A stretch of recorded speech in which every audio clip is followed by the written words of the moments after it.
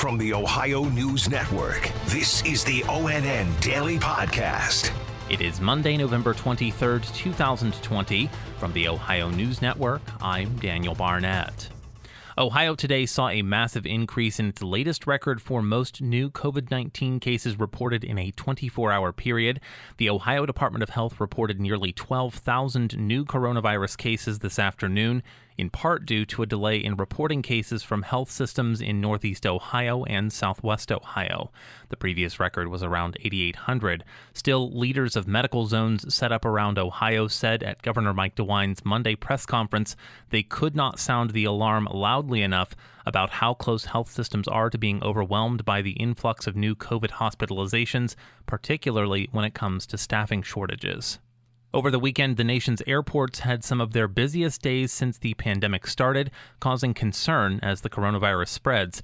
Tino Ramos has more. Thanksgiving is a time when family gathers. The thing is, though, health experts are saying at this point, just don't do it. AAA indicated that travel is expected to be down in the Buckeye State itself, but there's still concern for those who are thinking about flying or hitting the roads. The Center for Disease Control is urging against travel with fear that the virus could spread from state to state. Now, the CDC is also saying limit any indoor gathering and keep them to immediate household members during Thanksgiving.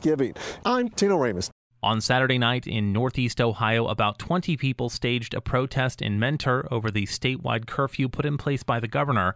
Rachel Polanski reports. The folks here tell me that the governor's curfew is taking away their constitutional rights. Is the virus only active between 10 and 5?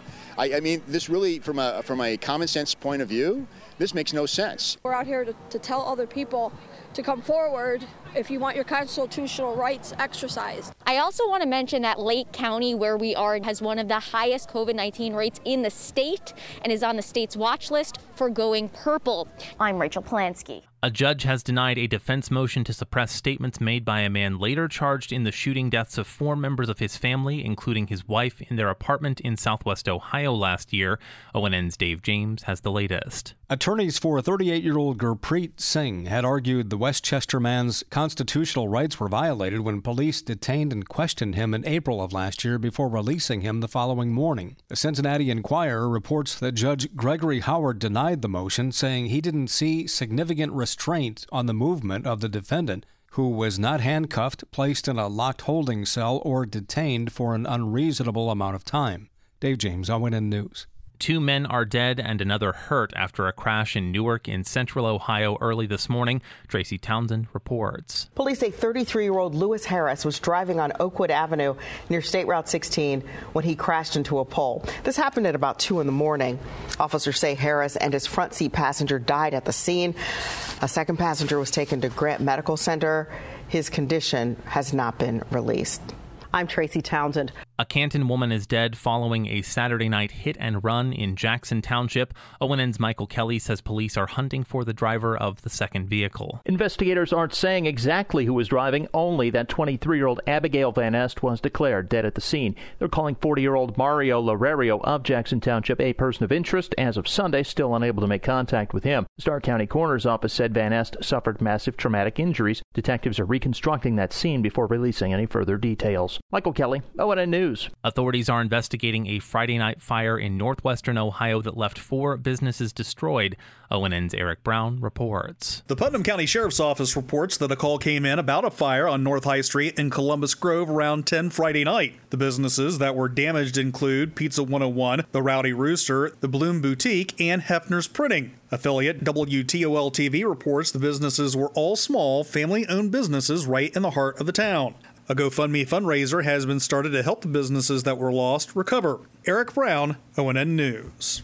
Fallout from COVID-19 will dampen the holiday shopping season, according to a Central Ohio professor. More from Angela Ann. Marketing professor at Otterbein, Michael Levin, says people are saving more and spending less because of uncertainty. Savings rates are actually up right now, and consumers have been paying down credit card debt, which is money that just doesn't circulate into the economy yet. Levin says more people will be shopping online this season, which is good for places like Amazon and Walmart. He also says family entertainment sets like puzzles and games and outdoor apparel will be hot sellers for this year's holiday season. I'm Angela Ann. Cincinnati quarterback Joe Burrow, the Athens County native who won the Heisman Trophy and was the first pick in the NFL draft, suffered an injury yesterday during the Bengals game with Washington. Dom Tiberi reports. After he was carted off the field, he went on his Twitter page, thanked the fans for all the love, and said, "You can't get rid of me that easy. See you next year," meaning he's done for this year. On their website, the Bengals say he's out for the rest of the year with a knee injury. Reports say it is a torn ACL. The injury happened in the third quarter as the pile rolled up on his left leg. I'm Dom Tiberi reporting. And an experimental treatment for COVID-19 has been given emergency authorization from the Food and Drug Administration. ONN's Eric Brown has more. The FDA said the authorization was issued to Regeneron Pharmaceuticals over the weekend. The antibody therapy is 2 drug products which are injected together through an IV. The therapy was given to President Donald Trump while he was hospitalized with COVID-19. The authorization is the second antibody treatment allowed to help the body fight COVID-19. Now, the authorization does not mean it's approved. It only allows use of the drug to start while studies are continuing to establish safety and effectiveness. Eric Brown, ONN News. Special thanks to affiliate stations WBNS-TV in Columbus and WKYC-TV in Cleveland for their contributions to today's newscast. I'm Daniel Barnett on the Ohio News Network. This has been the ONN Daily Podcast, a production of Radio Ohio Incorporated on the Ohio News Network.